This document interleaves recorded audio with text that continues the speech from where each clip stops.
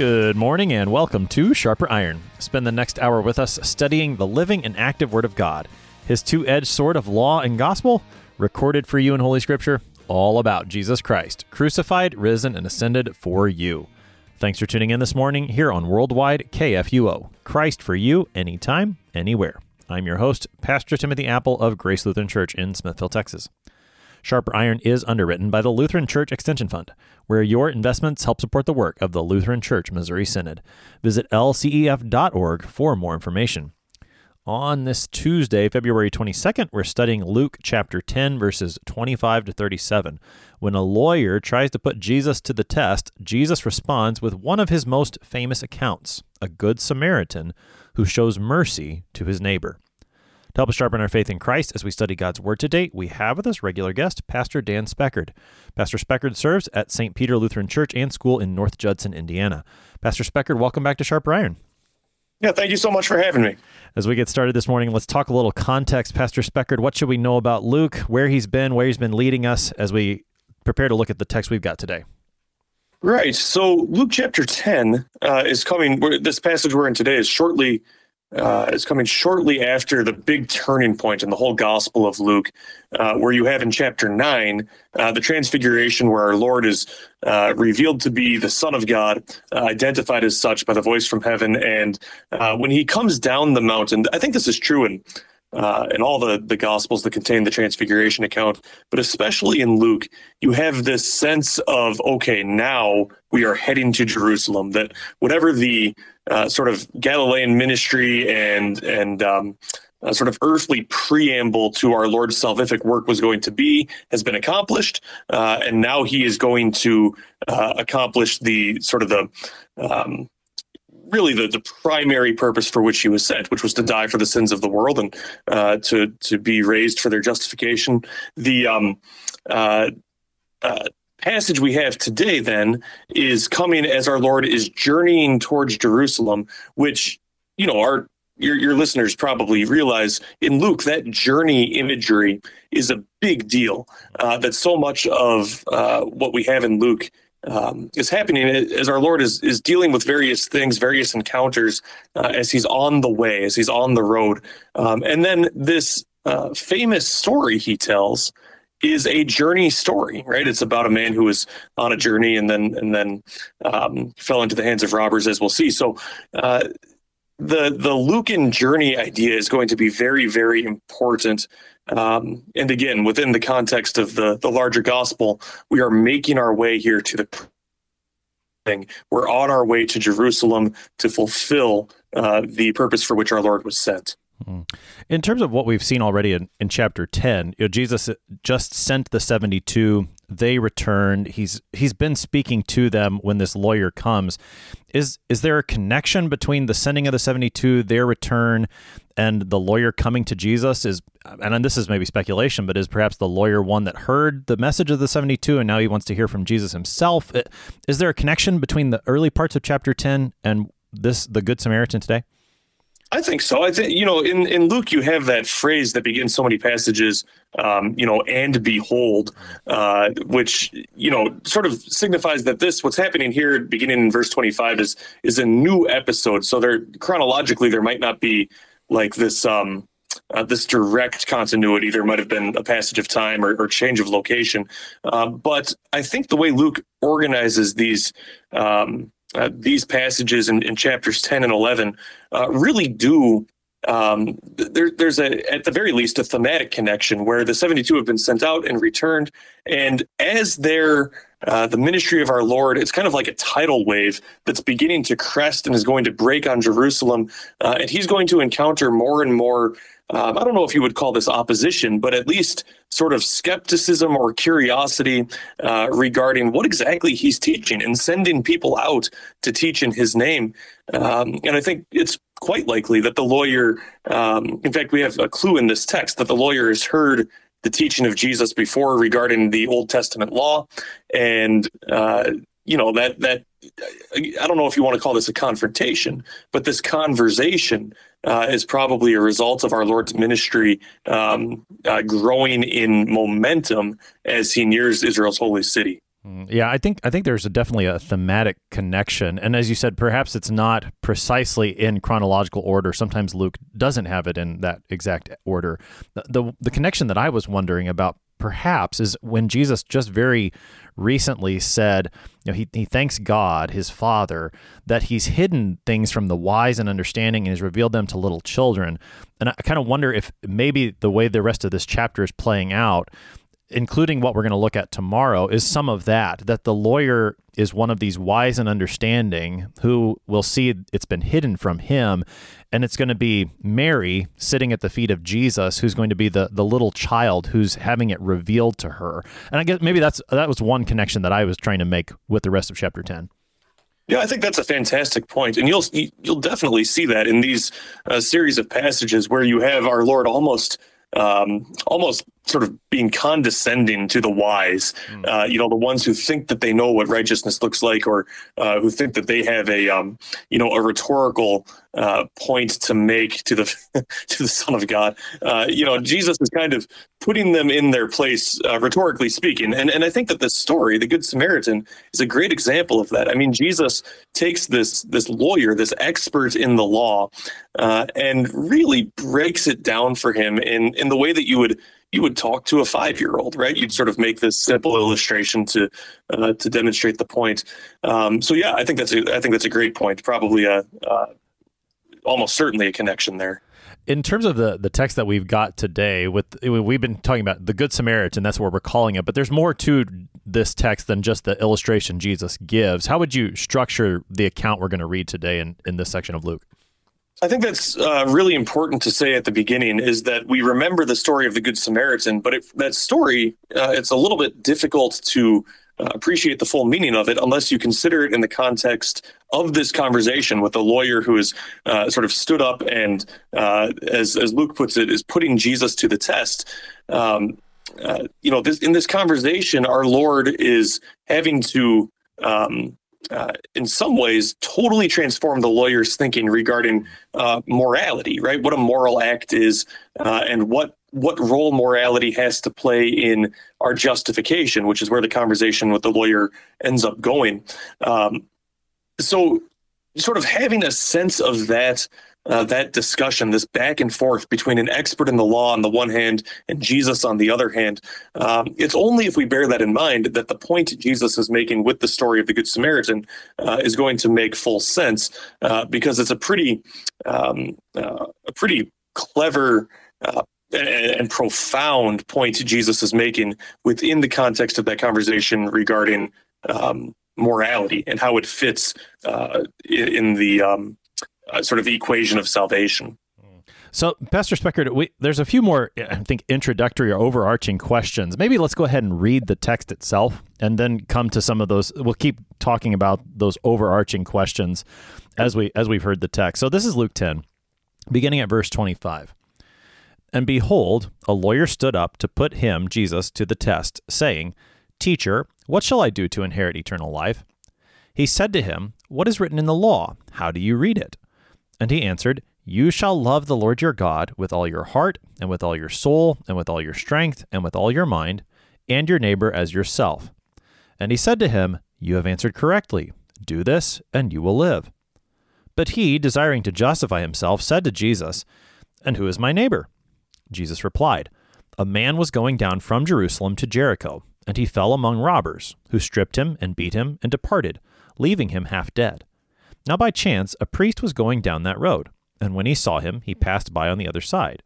So likewise a Levite, when he came to the place and saw him, passed by on the other side. But a Samaritan, as he journeyed, came to where he was, and when he saw him, he had compassion. He went to him and bound up his wounds, pouring on oil and wine. Then he set him on his own animal, and brought him to an inn, and took care of him. And the next day he took out 2 denarii, and gave them to the innkeeper, saying, Take care of him, and whatever more you spend, I will repay you when I come back. Which of these 3 do you think proved to be a neighbor to the man who fell among the robbers? He said, The one who showed him mercy. And Jesus said to him, You go and do likewise. That's our text for today. That's Luke 10, verses 25 to 37.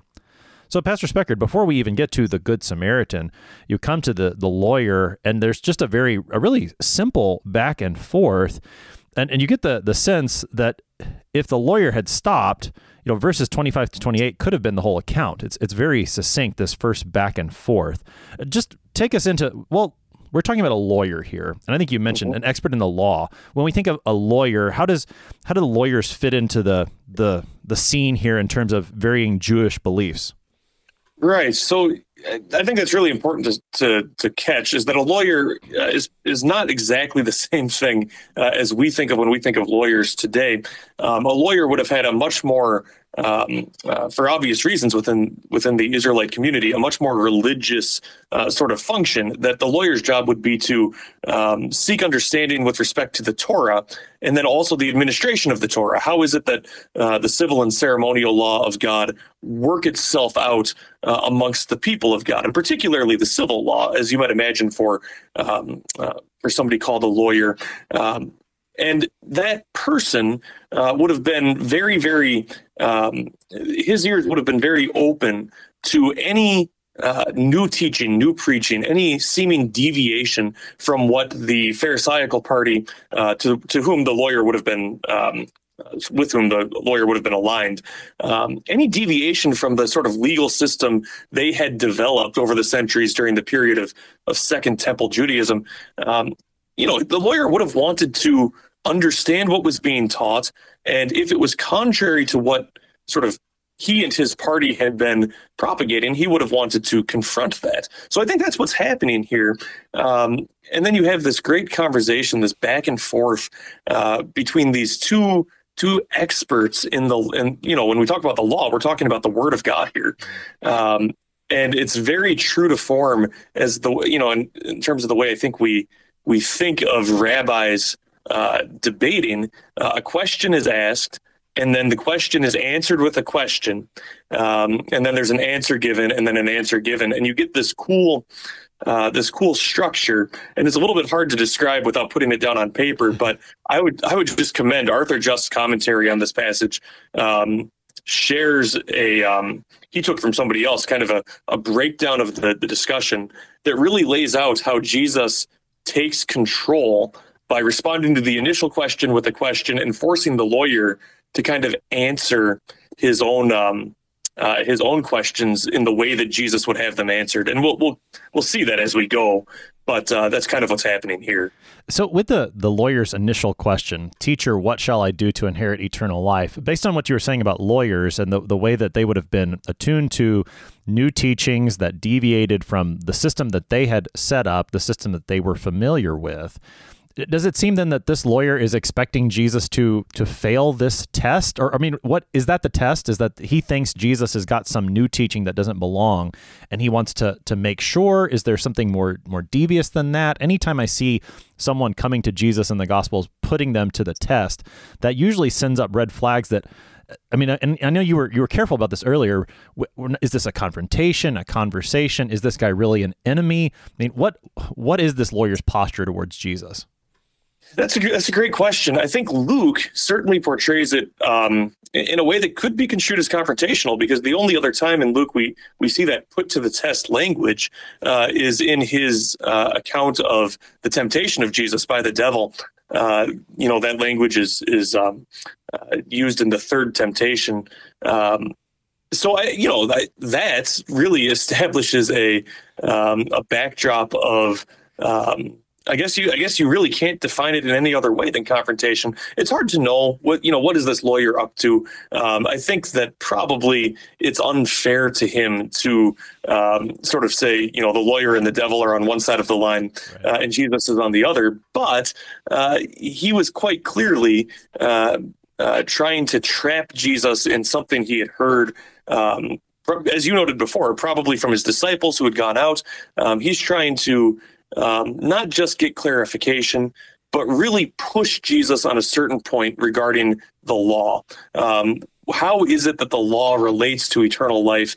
Eternal life is the carrot for the Pharisees, right? So eternal life, if you're going to sort of maintain a system of legalism, you have to have there has to be a reward built into it. And so, this is very important to the whole way of living that the lawyer and his party have established.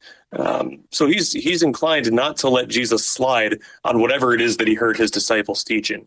I like the way that you rephrase the lawyer's question. How does the law relate to eternal life? And I think that's going to help us have a better grasp on Jesus' response and the way that he invites the lawyer to think about these things. So how does the law relate to eternal life? That's what's going on when the lawyer asks, "Teacher, what shall I do to inherit eternal life?"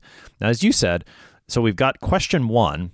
Jesus responds to it with question 2. Well, you tell me, lawyer, what's written? How do you read it? Mm-hmm. And then the lawyer's going to answer question 2, and Jesus is going to use that answer to answer question 1. I know, like you said, you need to see that, but maybe that's one way so question 1, question 2, answer 2, answer 1.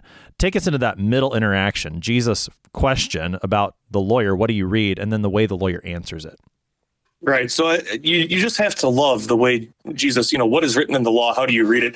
The way you phrased it was exactly right. Sort of turning the tables. You're the lawyer, right? You tell me, but it allows our Lord to get to the heart of what he knows the lawyer is asking.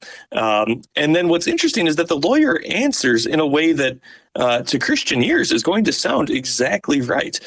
In fact, this, "You shall love the Lord your God with all your heart and with all your soul and with all your strength." That's right out of, and then your neighbor is yourself. That's right out of Deuteronomy, where you have, very famously what they call the Great Shema, the Great Commandment given to the Israelites through Moses there.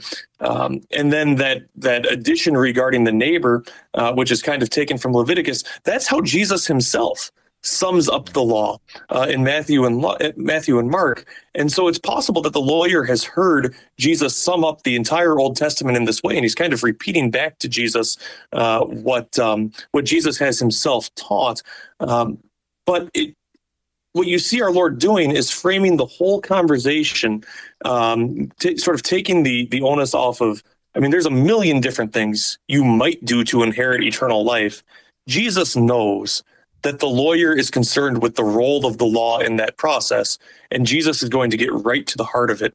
And then, as is so, it's just so typical of this rabbinic type of debate, the lawyer's answer becomes almost Jesus's answer to the first question. You have answered correctly, do this and you will live. Now, that answer is totally unsatisfactory to the ears of the lawyer. The lawyer knows that there has to be more to it than that. But you can see already Jesus has totally turned the tables on the lawyer. No longer is the lawyer putting him to the test, but now Jesus is almost immediately, "You tell me what the law says. Okay, now go and do it." It's the lawyer who is being suddenly kind of put under the microscope. Are you keeping the law or not? If you are, why are you worried about this? Do it and you will live. Yeah, well, and I think the way that Luke continues the narrative in verse 29 is that the lawyer is desiring to justify himself, which I think maybe gives a little more insight into what is going on with the lawyer. What's the test here? And as you say, it's maybe not just it's not only, hey, he's heard Jesus say these things publicly and he wants to know about the public teaching, but maybe there's even some inward conflict within the lawyer that he knows, hey, I haven't kept this law. Jesus has put me on the spot here. If he had been doing it perfectly, the answer that Jesus gave in verse 28, that could be the end of the conversation. But he's not done yet. He wants to justify himself, which that sounds really, it's scriptural language, but it's the way that Paul talks a lot. You don't hear a ton of, I would say this carefully, because Jesus does teach justification by grace through faith, but that language of justification doesn't often show up in the Gospels. It shows up very particularly in Paul as he illuminates what's in the Gospels. To hear that language here, the justification language here, I think really shines a pretty big light on what's happening and what Jesus is up to as he goes back and forth with the lawyer. I totally agree. And I think you see here, throughout Luke's gospel, your listeners might know that Luke is the evangelist associated with St. Paul, that, Matthew and John are disciples of our Lord. Mark is sort of associated with St. Peter, and Luke associated with St. Paul. Paul never writes a gospel for obvious reasons, but Luke is kind of in various places giving us a little bit of the Pauline perspective, I think it's fair to say, on the ministry of Jesus. And this is a really great example of that, where that language of justification creeps in, because you might just assume that you're talking about the lawyer's just trying to justify his initial question, that he just wants to not look like a fool in front of this other rabbi. But as you get into the story, it's clear that it's so much more than that. It kind of reminds us, I think, of our Lord's interaction with the rich young man, where there's this internal desire to stand justified before God, which, as you noted, I mean, that's the sort of the crux of our Lord's ministry and mission, is to justify sinners, but he rarely talks about it that way. That language we get from elsewhere in the New Testament, particularly Paul, and the way that you have our Lord using the lawyer's question to bring the idea of salvation into conversation with the idea of the law or morality, we can't help but see this in terms of Article 4 of the Augsburg Confession, justification. What is it that allows us to stand before our Creator justified, having been made righteous? That's really what we're getting at here. Well, and I think that's what we're getting at here is one of the reasons maybe sometimes this text causes us a bit of trouble, because Jesus has had the question, what do I do? He says, what's written? Here's what you do. And he says, okay, go do it and you'll live. By the end of it, it's going to be, you go and do likewise. And so there's a bit of a challenge for us as how does this text support and uphold that teaching of justification by grace through faith that we confess is the article upon which the church stands or falls? This is the central teaching of the church. So that's going to be one of the challenges, I think. And I think it will become clear as we go through what Jesus gives. Let's talk, before we get too far down that rabbit hole, let's talk about the lawyer's question, desiring to justify himself. Who is my neighbor? I mean, just given kind of some of the things we've said about the lawyer and what his expectations are, when he asked this, who is my neighbor question, what might he be thinking is going to be the appropriate response? I get the sense that Jesus' answer surprises him. What may be going through the lawyer's mind when he asks this, who is my neighbor? Maybe he is expecting Jesus to answer? Yeah, well, I think what the lawyer's trying to do, I mean, this is legalism through and through, where you're going to try to depict the law in such a way that you yourself can follow it. And the only way that's possible is if you sort of run the law through a series of twists and transformations that gives you a chance at keeping it, which means, so like, for instance, the great commandment, love your neighbor as yourself. Well, the lawyer knows, as we all know, that it's not possible for us as sinners to love everyone in the way that we love ourselves. We are going to fall short of that. So what we need to do is begin excluding people. We need to figure out a way to reduce that commandment to something that we might actually have a chance at keeping. And so, it's, again, just typical legalistic, pharisaical, let's cut out, and you can imagine the type of people the lawyer would cut out. First of all, cut out the Gentiles, cut out the unclean, cut out the impure, cut out the socially downtrodden, the ones that don't rise to the level of being loved. If you cut out everybody who it would be difficult to love, then maybe you could love your neighbor as yourself, technically. And that's what the lawyer wants to do. He wants to be able to keep the law according to a series of technicalities. And Jesus is going to just going to flip that whole concept on its head. And really, you don't want to give away the ending here, but what our Lord is establishing is that you can't love in the way that you've been commanded to love. If you would inherit eternal life, your only hope is to be loved by God, to be loved in a way that you yourself have not loved. And that's, again, we're sort of, giving away the ending here, but that's the beauty of it. Our Lord is trying to rip that legalism out of the mind of the lawyer and replace it with the gospel. Replace it with pure grace. You can't love God or your neighbor enough to inherit eternal life, but good news, God loves you. And that's sort of where we're going with this. Yeah, that's a beautiful way that Jesus does this with the lawyer. And it strikes me, when you were saying the question, who is my neighbor, is an attempt to find some loophole, if I can exclude a few neighbors that I don't have to love, then I've got a better shot at loving the ones that I should love. It strikes me that he asks that loophole question about the second table of the law, about the neighbor, rather than the first table of the law. He doesn't try to find a loophole in the first. And I don't know if you mentioned this, the way the lawyer even speaks in the first table of the law, the love of the Lord your God, your heart, your soul, your strength, and your mind. I don't think the mind language is in Deuteronomy, so it's almost like he's expanded that one, but now he's trying to limit the second part. I'm not sure if there's more to it, but I find that interesting. It's very interesting, and it's hard to know. I mean, the lawyer having included all your mind, and Luke made sure to include that in his response. If you're a careful reader of Scripture, as you noted, Pastor Apple, that's not in Deuteronomy, the mind portion.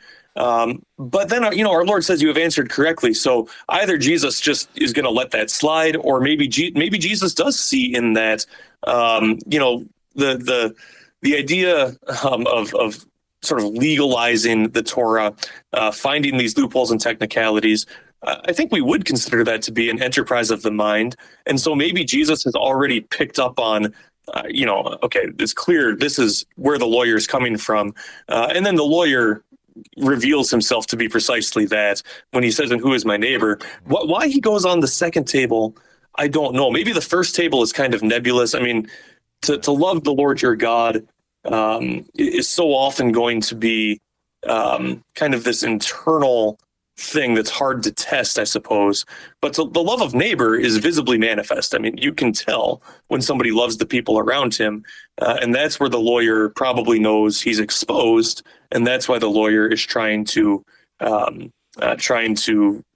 twist the law a little bit here so that he can follow it. Right. And as Jesus exposes that, he is going to draw him back into that first table and then, as you said, into the true fear, love, and trust in God above all things, which is to receive that love from God first and foremost, to be saved by him. And we're going to pick up more of that on the other side of the break. You're listening to Sharper Iron here on KFUO. We're talking Luke chapter 10 with Pastor Dan Speckard. We'll be right back. Please stick around.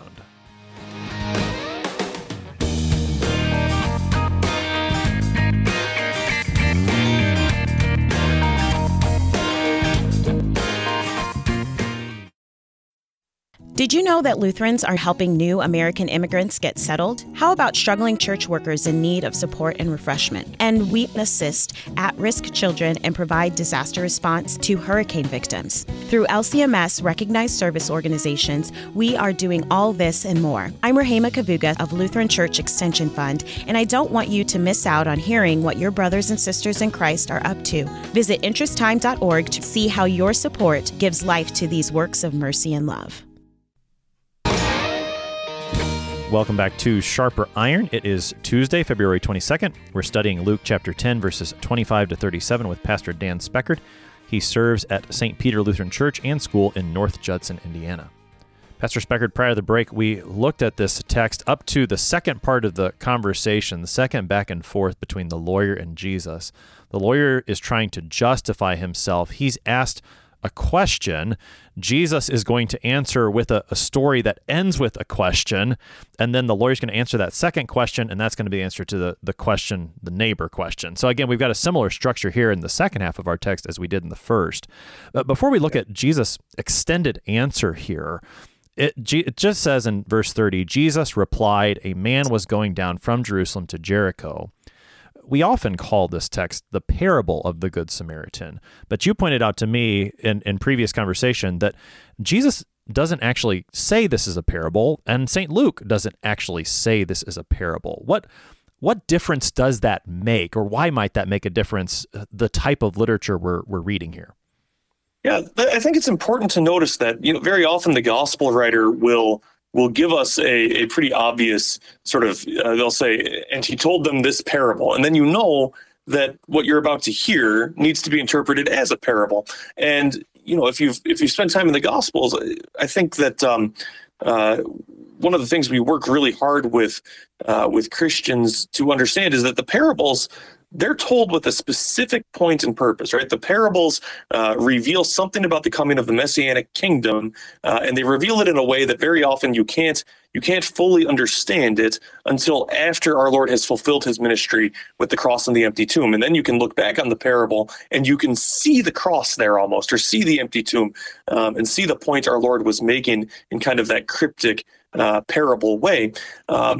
And we're really careful when we teach confirmation students, and I remember this was a huge deal at the seminary when we had our hermeneutics classes and our when you're preaching on the parables, you don't treat them like other types of stories. Don't try to moralize them. Don't try to make them anything other than what they are, images of the cross.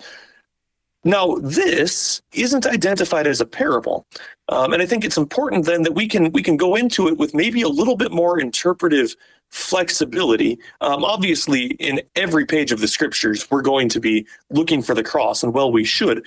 But it might not be the type of story where you can kind of, in retrospect, see that Jesus was talking about his eventual cruciform death for the salvation of sinners. But maybe this can be interpreted with a little bit more of a moral perspective, as our Lord is using it as an illustration to answer a question regarding morality. And that might seem like a little thing, but if you read commentaries on the Gospel of Luke, sometimes you'll have a lot of commentators will take this story totally out of the context of the conversation regarding the law and sort of moralize it in a way that doesn't actually tell us anything about salvation.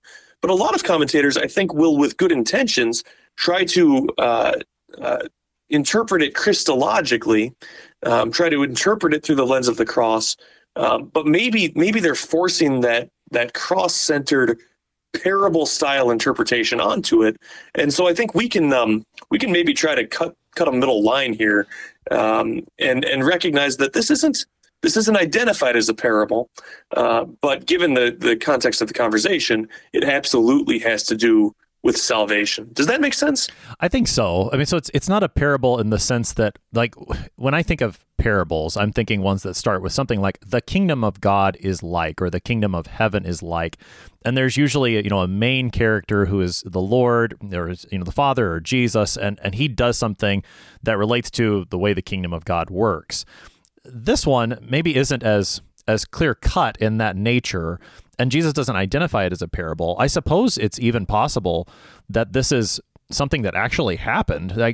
We think of it as an illustration, but it is possible that this is something that really happened. Jesus is relating something that he knows about, or maybe other people know about. It actually happened, and he says, this illustrates what I'm talking about, such that it does have a moralistic, that's the word you've been using, a moralistic application, but there's more going on because we need to be able to connect that to, well, what does that have to do with the relationship between moralism or the law and salvation? Is that kind of what you're getting at? I think that's exactly right. And I would, I love that you brought up that whether or not this actually happened, there was a footnote in a commentary I read that pointed out the way Jesus tells this story, whether or not this exact thing happened, he tells it in a way that clearly this type of thing does happen in the context of first century Judaistic culture, right? This was a real life happening in the hearts and the eyes and the minds of our Lord's hearers. And so again, not exactly a parable, but certainly something that, as we've noted, is going to be very applicable in terms of how we understand who our neighbor is and how what love is in terms of the conversation the lawyer and Jesus were having before. So with that set out, that this is not a parable in the strict sense, it's more of an illustration, a telling of something that either did happen or was something that they could imagine happened, an illustration. Maybe that's the best way we should talk about it. Before we dig into some of the details of the illustration that Jesus gives, what then is the overarching point with all that in mind? What's going on? What's Jesus up to in this illustration of the Good Samaritan? Yeah, I think the overarching point that Jesus is making is that the law cannot be legalized in such a way that you can keep it. Love, right? And that's what the law boils down to. Love God, love your neighbor. Love is never going to be kept via technicality. Love is going to be kept via self-sacrifice, and it is kept in such a way that the giver puts himself in the place of the receiver in a way that is truly divine. I mean, this is what divine love looks like. Somebody who has nothing to gain is going to put his neck on the line in order to save somebody who has really nothing left to lose. Jesus is sort of illustrating love here. And he's doing it in a way, and then you'll see in the final question that he asked the lawyer, and the way the lawyer answers, he's doing it in a way that demonstrates the love we're discussing here, the perfect love. I already called it divine, which gives it away. It doesn't come from within us. It's not something that we show God in order to save ourselves. It's something that God shows us, and thus we are saved. And those are really the two things I think this whole passage helps us to understand. First of all, what is a moral act? What does love look like?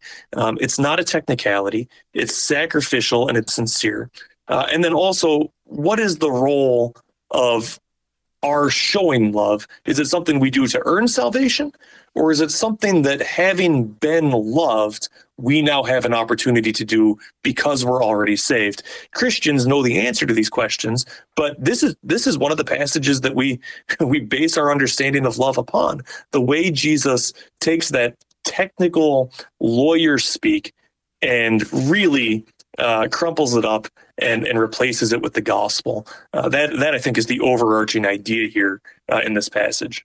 That's a beautiful explanation, Pastor Speckert. And I think as we go through the text, then we're going to see the way that Jesus really hammers that home. So, all right, so we're in verse 30 and following, the illustration of the Good Samaritan. Jesus begins to tell this story, and it starts with a man. I'm assuming this man who ends up robbed and beaten and left for half dead, that we should think of him as a Jew in all likelihood, given the way that the parable progresses. But let's just, set this scene for us. So you said that if this didn't happen, it's something that the people would very easily imagine happening. Just set the scene in terms of how it starts with this man making the trip. He ends up waylaid by robbers. Yeah, and it's I always picture, if your listeners have seen Butch Cassidy and the Sundance Kid, I don't know if you've seen that, Pastor Apple. I have. But so there's a scene where this and I forget what he is, but he's a businessman of some sort who's hired Butch and the Sundance Kid to protect him. And as they're going, and gosh, I wish I could remember the details better, but they're going somewhere and they don't have any money yet. And so Butch and Sundance they're all defensive. They're checking behind every bush for potential robbers. And the guy goes, "What are you doing? Nobody's going to attack us now. We don't have any money. It's on the way back that we have to be worried." And sure enough, they wind up attacked. It's a very similar thing here. They're, from Jerusalem to Jericho. He's been in Jerusalem. We don't know who this man is. We don't know what the nature of his business was there. But like I said, this idea that having come from Jerusalem, which, just like in any society, the capital city is going to be the center of wealth, the center of commerce, and now you're going back into the sort of the region surrounding. You're probably bringing wealth from the center out with you. And, I think that our Lord's initial hearers would have recognized, okay, that's potentially a dangerous journey. And sure enough, on his way to Jericho from Jerusalem, he's set upon by robbers. And, it's just kind of like, we sometimes talk about, bad neighborhoods. It's that idea. There are certain places that if you go in a certain place at a certain time, something bad might happen. And sure enough, it did. So that's the situation. The man has been making this journey. He's been stripped, beaten, robbed, left for half dead. And now here comes more people journeying. And you mentioned this at the very beginning, that Jesus is in the middle of this journey to Jerusalem.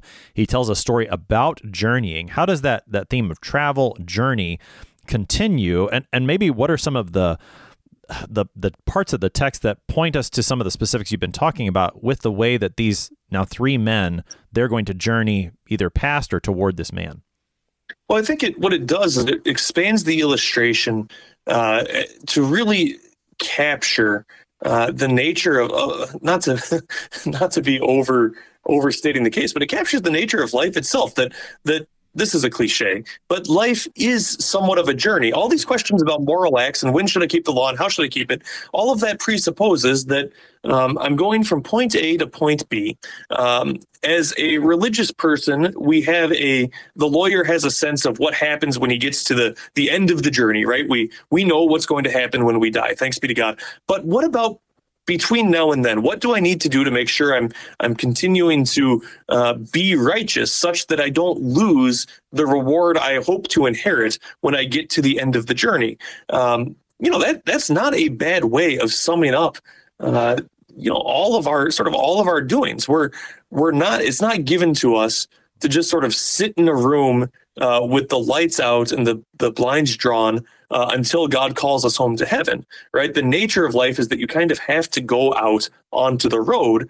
And while you're on the road, that's when these moral quandaries are going to come up. And that's precisely what you see with the priest and the Levite and the Samaritan. They encounter somewhat of a moral quandary in the way that all of us do. The second you step out your door, things get complicated.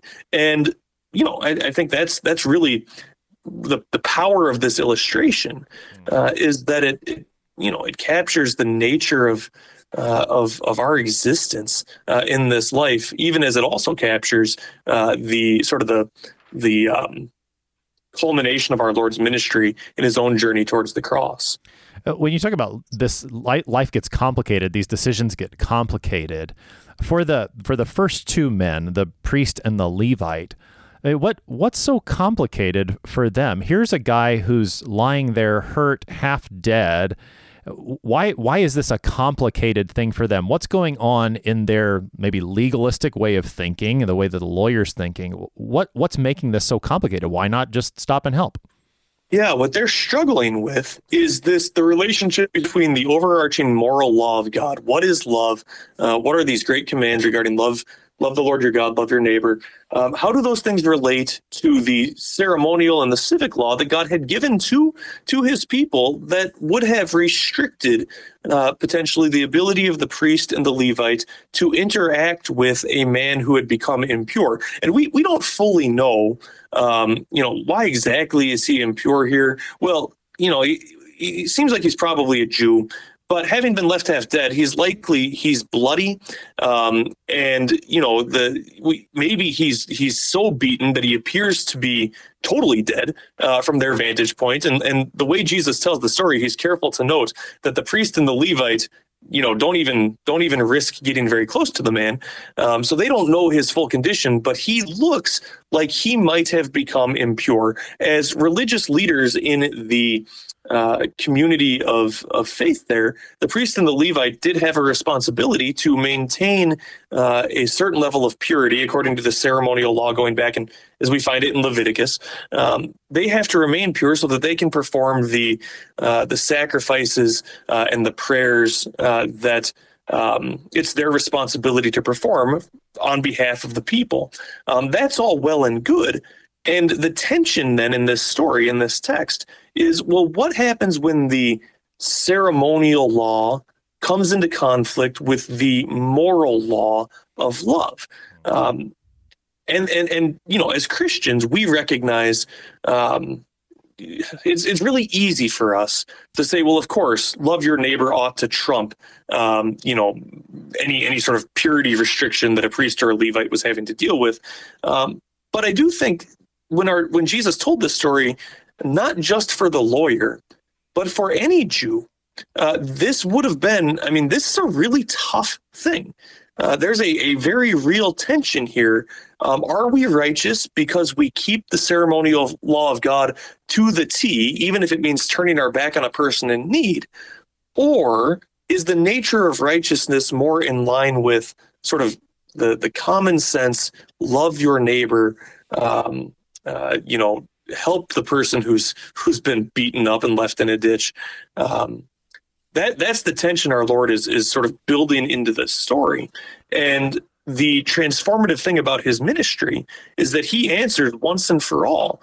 The ceremonial law and the civil law that the Israelites might have been sort of overly concerned with, particularly at the time of the Pharisees when they've developed this whole legal system around it, that is being fulfilled and assumed into the ministry of Christ. But the moral law, that is eternal. And it is the moral law in the end that ought to win out, which is why the Samaritan behaves righteously where the priest and the Levite don't. Does that make sense? Yeah, I think so. I've been coming, as I've been reflecting on this account, I've come back to something that Dr. Adam Kuntz told me. I think we were talking about Jesus touching the leper earlier in Luke. And he made the point, and I thought this was well made, that in touching the leper, Jesus isn't breaking the law per se. It wasn't illegal for him to touch a leper. There were consequences to it, but he's not breaking the law per se.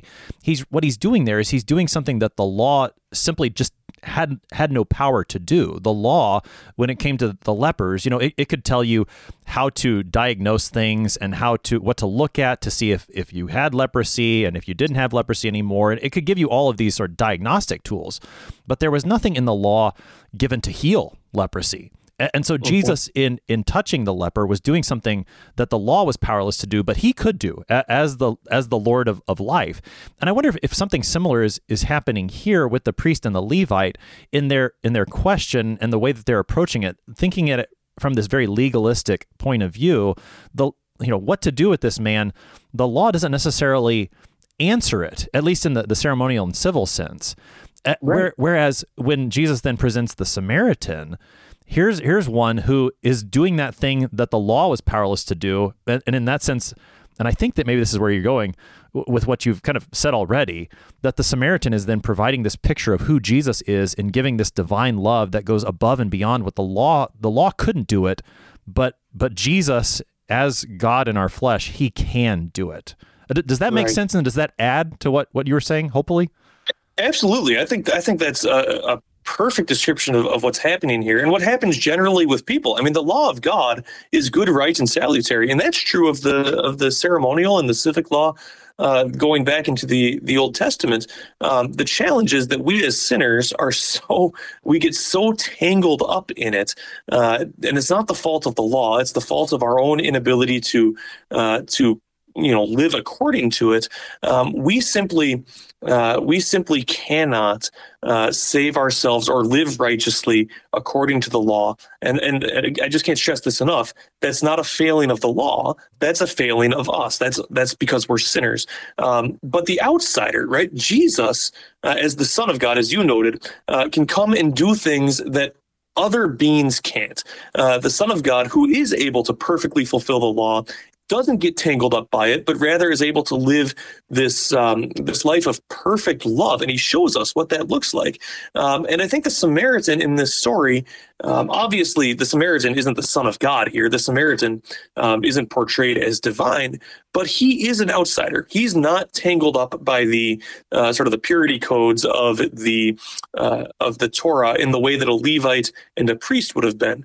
He's not a clergy person. He's just this guy. And if you know anything about Samaritans, he's very much an outsider in the culture with which we're dealing. But that outsider identity allows him to just do the obvious thing.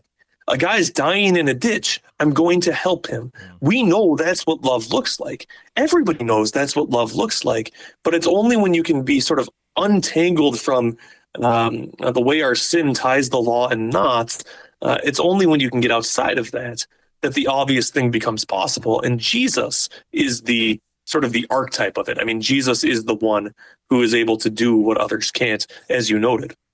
So with this, tell us more about the Samaritan and some of the things that he does that show this type of love. I mean, you were talking earlier, love is self-sacrifice.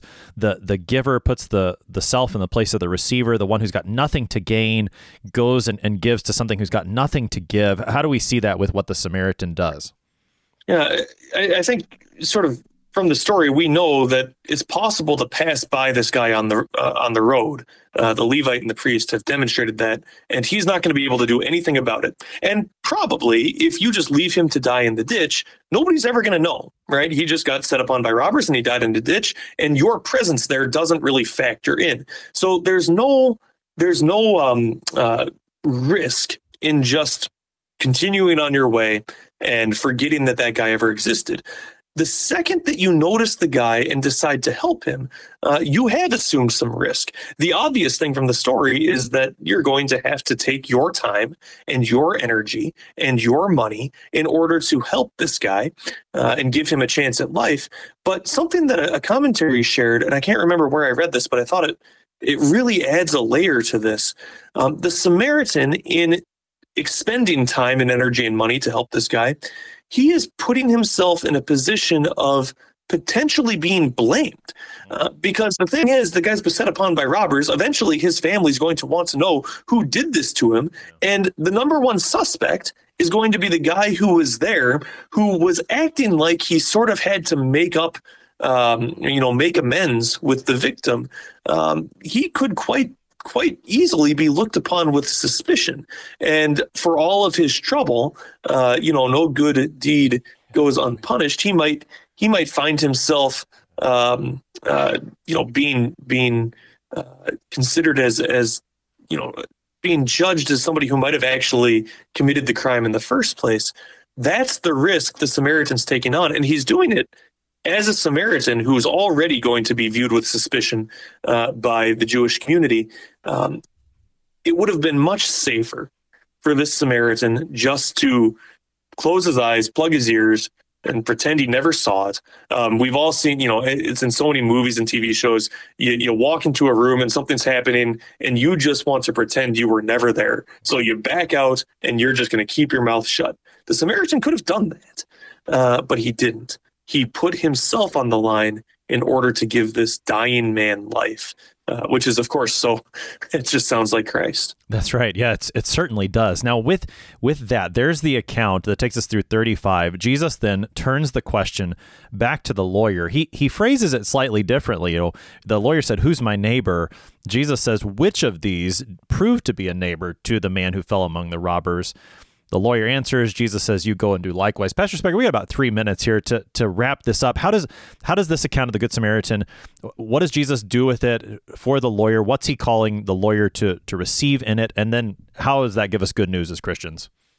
Yeah, I think to see how our Lord twists the question at the end is really the key to the whole thing. The lawyer originally asked, "And who is my neighbor?" Jesus responds by asking, after this long story, who proved to be a neighbor to the man who fell among the robbers. So the lawyer's asking from the perspective of, what do I have to do? Who is my neighbor? Who do I have to serve? Jesus responds by asking, who serves? And that might not seem like a big deal, but it really captures the whole conversation. The lawyer is so concerned with earning his righteousness that he would inherit an eternal life. What do I have to do to justify myself? And Jesus is twisting that to say, look and see what others are doing. And the specific other, the Samaritan, of course, it's himself, it's Christ. What is God doing to serve you? That is the means through which you will receive eternal life. That is what will finally justify you. You're not the guy who has a chance to help. You're the guy dying in a ditch in your sin, totally tangled up in the law, not having any idea how to live. And you're the guy who's going to receive life from this outsider who comes and fulfills the perfect law of love for your sake. And that's, for the Christian, that's all of us. We're the ones dying in the ditch. The question isn't, how can I save myself? The question is, what is God going to do to save me? And he sends our Lord, the Samaritan. No, Jesus wasn't a Samaritan, but in the story, the Good Samaritan, who's going to put himself on the line and pay what is owed for me to be healed, for my sins to be forgiven, and for my life to be restored. And in that sense, this story captures the gospel. This is what Jesus came to be and came to do. Pastor Dan Speckert is pastor at St. Peter Lutheran Church and School in North Judson, Indiana, helping us today with Luke chapter 10, verses 25 to 37. Pastor Speckert, thanks for being our guest today. Thank you so much for having me. I'm your host here on Sharper Iron, Pastor Timothy Apple of Grace Lutheran Church in Smithville, Texas. If you have any questions about Luke chapter 10 or any of the gospel according to St. Luke, please send an email to kfuo@kfuo.org or use the open mic feature on the app to send a message to us. We always love to hear from you. Thanks for spending the morning with us. Talk to you again tomorrow.